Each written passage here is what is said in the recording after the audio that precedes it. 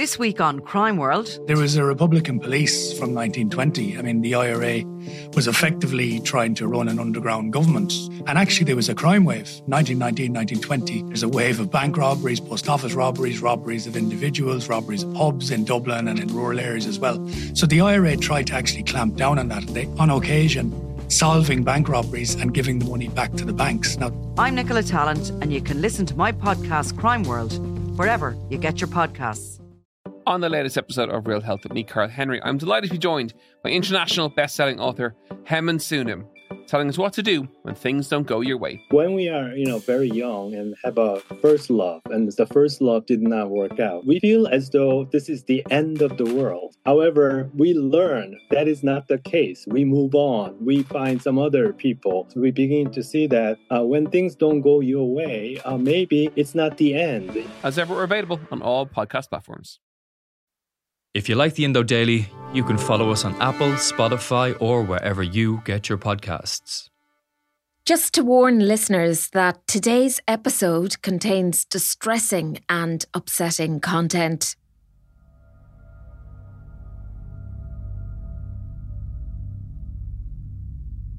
Today on the Indo Daily, the sickening tale of murdering siblings, the Scissor Sisters.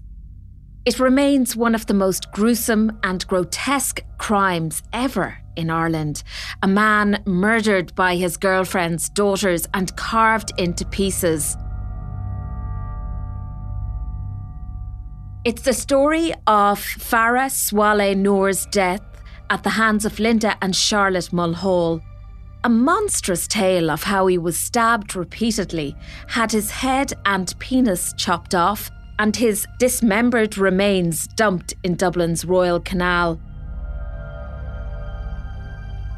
The brutality of the gory murder at the hands of two young women shocked and appalled the nation. They used several black refuge bags, and the actual head was apparently put in one of the kids, Linda's kids' school bags. I think in their minds they said, we get rid of the head, that nobody will know what he looks like if he is discovered somewhere.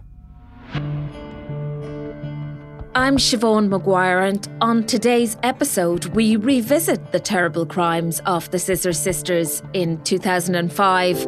I'm joined by Eugene Masterson, journalist and columnist for the Sunday World, and the only reporter to track down and speak with Linda Mulhall following her release from prison in 2018. Eugene, you've doorstepped Linda Mulhall, and we can come back to this later, but can you talk me through the details of that really grisly day in March 2005? This started with the group of people drinking on the Liffey Boardwalk? Yeah, well, in the lead up to that, Farah and Kathleen, they were partners obviously, they decided to go off and buy a bottle of vodka, and Farah bought that and Kathleen got a bottle of Coke. It was a bank holiday weekend, it's Paddy's weekend type thing, and so lots of people were in party mood, so they decided obviously to go partying themselves, and they ended up on the Liffey Boardwalk with the other two daughters. And down on the boardwalk, the drinking session continued, but Kathleen and Charlotte, they had ecstasy tablets and they'd popped a few of them, and then they ended up back in Kathleen's house or cottage up in Ballybock, where things sort of went a bit haywire. And Farah Swaleh Noor, he was going out with Kathleen for quite a while at this stage, was he? They had lived in Cork, hadn't they, and moved back to Dublin? They did, yeah. He came to Ireland in 1996, basically from Kenya. He was of Somali origin, but he arrived here quite young. So then he met Kathleen. She was living in Tala at the time, and he moved into the family home. She broke up with her husband and John at the time, and he moved out with some of the kids, and it was quite a complicated relationship. And then they moved to Cork for a couple of years, and then they moved back to Dublin, where they moved into Kathleen's rented accommodation in Ballybock. And so obviously the daughters, Linda and Charlotte, are they in their 20s at this point? At the time of the killing, I think Linda was about 30 and Charlotte, she was the youngest, she was 21. There were 6 kids in the family when they were growing up in Tala, 3 boys and 3 girls. So it's quite closely knit at the time as well. And they have this drinking session. They're taking ecstasy as well. They've taken it back to the house in Ballybuck. And what happens then, Eugene? Well, the interesting thing about the ecstasy was that apparently Kathleen, unbeknownst to Farah, she actually cut up ecstasy tablets and put them into his drink because she said that she wanted him to have the same buzz as the rest of them were on. So she obviously was so off her head that she still wanted him to have a bit of the same sort of sensation that she was feeling. Yeah. And so basically they were sitting on a two-seater couch, Farah and Linda, and Charlotte was sitting on the edge of the couch. And so there were, I think Farah, he started getting a bit frisky with Linda. And this, of course, didn't go down too well. What happened then? Well, he overreached, and basically he told Linda that, they were creatures of the night. So obviously, between everything going on with the drink and the drugs, that he was just went overboard, and Linda freaked out, and he kept on grabbing her, and she completely freaked out. And then Kathleen lost a rag and shouted out, kill him for me.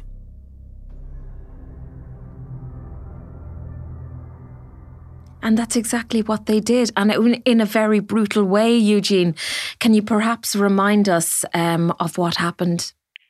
Yeah, well, I don't know how all these implements seem to be lying around the house, but Charlotte picked up a Stanley blade and quite methodically cut Farah's neck from side to side. And he collapsed and actually went shock onto the ground and holding his neck with blood pumping everywhere.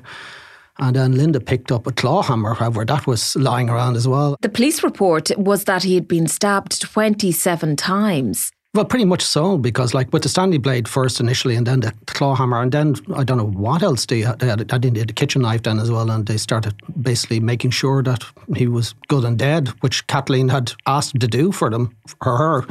And that's what the two daughters pretty much did. They savagely knifed him and cut him and battered his head with the hammer as well. And then they spend the next few hours doing something completely unthinkable for most of us. It's like something from a gangster movie from The Sopranos or something, like to actually drag this lifeless body at that stage and bloodied and put it into a bath and start to cut it up. And like even trained butchers, I don't think they'd have as much as professionalism at the job they did, where they basically tore him from limb to limb. And as we found out subsequently, not only did that, they actually decapitated him and cut his penis off as well for extra good measure. And then the process of getting rid of the body got underway. And again, this is very brutal in terms of the detail. And you had these two young women basically bagging up pieces of a body and getting rid of them around Dublin. Yeah, and Kathleen, subsequently, as we found out, she did help them sort of, she didn't participate in the actual killing itself, but she did actually help them, bag and bin the body parts. They used several black refuge bags, and the actual head was apparently put in one of the kids, Linda's kids' school bags, that he would bring it to school the next day. He probably missed it, wonder where's my school bag. But actually, Linda actually put the head into the bag. But there was several theories as to why they actually, wanted the head completely removed from the body itself. Initially, a forensic pathologist said that the penis was removed to give them a signal of power, and the head was removed to get rid of their torment, that he wouldn't be able to look at him again. But a lot of people think they were quite cold and calculating, that they didn't want the body identified with the head. But like naturally with fingerprints maybe, but if a body decomposes, I'm sure the fingers will be decompose as well, quite badly, that it wouldn't be identified. But I think in their minds, they said we get rid of the head, that nobody will know what he looks like if he is discovered somewhere. And also at that time, Eugene, because I remember it well, it sparked a national conversation about these so-called ritual killings that might occur in other countries that we wouldn't be familiar because the body had been dismembered. Now, I should say that this happens obviously after a foot with a sock is found by a group of boys in Dublin's Royal Canal. And then you have this massive search going on for other human body remains, which are subsequently found. And then we hear the story about the fact that Charlotte had put the head into the school bag, buried it in a park in Tala, dug it back up, reburied it. And so we had all these details filtering out about this process of getting rid of Farah. Really, really grisly stuff. Yeah, well, I don't think we knew about the head at that stage. What we did know was we had the body parts, but like a lot of people would have thought of things like voodoo or satanic cults, and obviously they probably knew at that stage that he was a black man, so that, you know, that a lot of people from Africa, and they have quite ritualistic things, and we know about the horrible things, the mutilation that some female, you know, genitalia and things like that. So like it's quite a gruesome type scene that to discover all these body parts in a canal that it hasn't really been heard of in Ireland anyway. How did we find out that Linda and Charlotte were the people responsible for dismembering and killing Farah? Well, there was a couple of things. One was that Farah was obviously, as I mentioned earlier, was of Kenyan origin, but of Somali descent. But there was a Somali friend of his who noticed on a Crime Stoppers appeal that the T-shirt that the torso was wearing belonged to a friend of his was missing. So he came forward and he got a big reward from Crime Stoppers at the time. So I think the guards started putting together that where was he last seen, and put connections to the Mulhalls, and then CCTV footage emerged of Linda and Charlotte out the next day with this hold-all bag, or the kid's school bag draped around Linda's back, and they were out having breakfast rolls as if nothing ever happened, you know, wandering aimlessly around town. It really is incredible. And then, of course, we have a very public trial. I mean, you know, that as a nation, we were appalled, but we were also intrigued as to how this could happen in Dublin. And what we also had was the moniker given to the girls, which has stuck to this day, Scissor Sisters.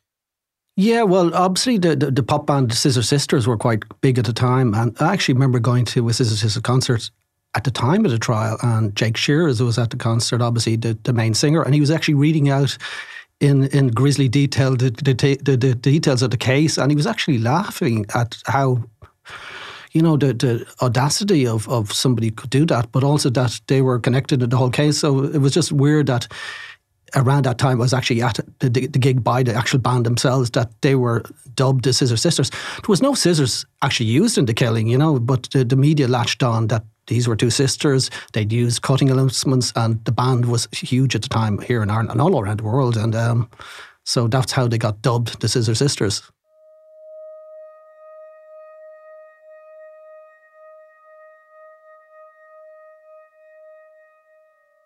Talk to me about the trial a little bit, Eugene. What did we learn during those days? Well, it was a big media frenzy, obviously, at the time. Kathleen, she didn't go on trial. Like, it was obviously Linda and Charlotte. They were both up. Kathleen fled to England at the time. And so the two of them obviously were in the dock, so to speak. At the time, like, prior to that, the guards had not much evidence against either of them, barred, you know, circumstantial evidence. But Linda, subsequently, in a few weeks after her initial questioning, she owned up that she was involved in the killing, and that's how the guards were able to, you know, forensically put things together and placed them all in the same scenes and made her case because of Linda's basic confession, you know. So Kathleen, at this point, she's not under any suspicion, is she?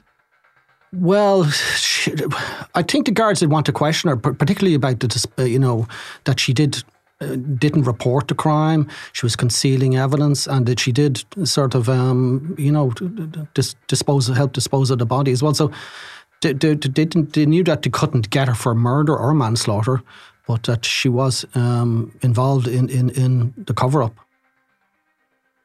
And there was a very tragic incident concerning their father, John, around that time. Yeah, just around the time of the trial or subsequent to it, he went off and hanged himself in a local park. Whether it was the distress of the whole situation or be caught up in it, who knows? But like he had a bit of a volatile relationship with Kathleen, sort of in the past anyway. But as he split up with her, and Farah moved into the family home. So with the whole thing happening, like, you know, it's just perhaps it all got too much for him, and you know, wondering, you know, that two of his daughters probably going to be locked up for God knows how long. And it's probably worth mentioning, Eugene, that this was a family with a history of violence. Even Kathleen's own childhood was pretty horrific and traumatic by the sounds of things. Yeah, well, Kathleen, she was born Kathleen Ward, and she's from a traveller background, you know, but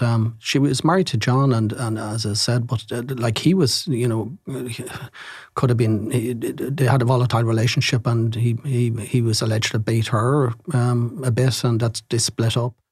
So there was a lot of violence swirling around both Linda and Kathleen. And of course, Farah was quite violent towards Kathleen many times and had a history of violence. Like, he was arrested several times by the guards and found with a knife on one stage. He never served time. He was accused of raping 3 women on 3 separate occasions and impregnating a 16-year-old Chinese girl, a mentally disabled Chinese girl, who subsequently had a baby against her wishes with him, you know. So it's just an awful vista of violence. When the trial concluded, what was the sentencing, Eugene?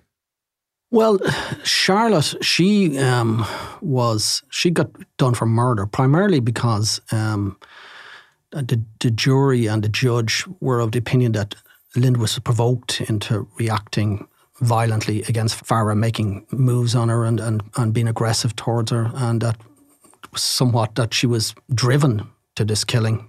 So she was done for manslaughter, so she got 15 years. But Charlotte was more there was no instigation for her to be so violent towards Farah, besides seeing what happened to her sister. But because she sort of slit his throat the way she did initially, what caused the main devastating type wound to him, and which, you know, where he collapsed to the floor, that she was done for murder, and she got a life sentence, an automatic life sentence.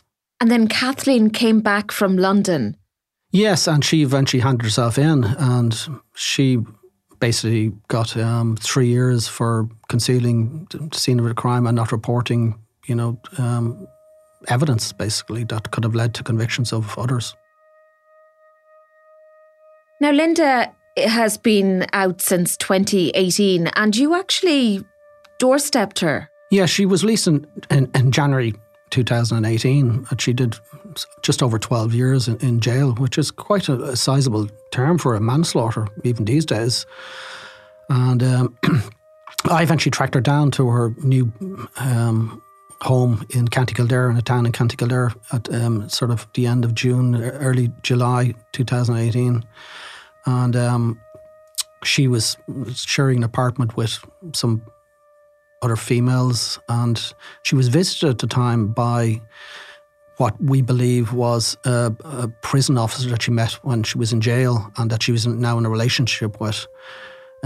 We saw him now and again coming into the apartment she was in, and eventually I approached her at a nearby little store car park and went over to her and said, basically, how are you? Initially, she thought I was a family friend, but then I said, look, I'm a reporter with the Sunday World, and everyone would love to know how you're getting on. And she was initially very polite, and she said, look, I just want to get on with living my life, and I'd want to be left alone type thing, you know. And she was really quite nice. But then she was with 2 female companions, and they were quite young. One of them, anyway, sort of got really aggressive and said, look, who are you? And sort of called me all these names. So she was obviously being protective of Linda. Yeah, of Linda herself, yeah. And then eventually, the last thing I said, look, do you want to give your side of the story? I said, no, I'm not giving any stories. I just want to be left in peace. And she has kept a very low profile since her release. Pretty much so, even so much so, I believe she has moved from that place where I tracked her down, and she's now changed her name by deed poll. So she's no longer Linda Mulhall. Charlotte is still in prison in Limerick? Yeah, she moved from the Doka Centre in Mountjoy down to Limerick. Like the two of them, when they were in prison, like they both ended up in the Doka Centre, and they used to do hairdressing in there for the other prisoners, and Linda used to love doing beauty and type stuff. But in the last couple of years, Charlotte got a move down to Limerick prison, where she's complete change of scenery for her, like has been in prison now for maybe, about 16 years. So like it's a big move for her to leave all her friends in Dublin down to Limerick. I mean, we know that Kathleen is visiting Charlotte and has visited Linda as well. Yeah, well, I think her Linda and Kathleen's relationship is a bit more complex than the one with Charlotte. I think Linda blames Kathleen for getting involved in the whole situation, and that the two of them basically got the rap for the killing, and Kathleen basically got off pretty much scot-free. She was out after about a year and a half, and even though they say that Kathleen was the one that instigated saying kill him for me, and she provoked them basically into killing Farah, but they haven't really spoken, Linda and Kathleen, in many years. And Kathleen's of the opinion that she's only got one daughter, Charlotte, now, and one son. She's estranged from the other her other kids, apparently. And Charlotte's the only one that she's, of the daughters, that she's sort of in regular touch with. And it's only in the last several months that she's back visiting Charlotte after a bit of a fallout. But they seem to be quite close again now. And so finally, Eugene, I mean, it's a dreadful story. It's so brutal. It's so gruesome, really appalling. Have any of these women shown any remorse for what they've done? None whatsoever, no. Like even in the interviews Kathleen's given, she's never really said sorry. But Linda, when I spoke to her, she was obviously had an opportunity to do that, and she didn't want to comment at all. And as for Charlotte, like she in prison, she was once photographed there a few years ago with holding up a kitchen knife to in a jokey type scene in prison to a man's neck, nearly reenacting what she did to Farah. So I think their rationale for all this could be summed up by Linda's daughter Nikita, who raged once on Facebook after Linda was released that Farah was an evil man, he was a rapist, he was a murderer, and he got his just desserts. And if we see Linda's daughter Nikita saying that, it's obviously instilled and ingrained into that family that this guy was an evil effer and deserved what he got. My thanks there to Eugene Masterson, journalist and columnist for the Sunday World. I'm Siobhan Maguire, and today's episode was researched and produced by myself, with sound by John Smith. Archive clips from RTE, Virgin Media and independent.ie. If you enjoy the Indo Daily, please like, follow or leave us a review.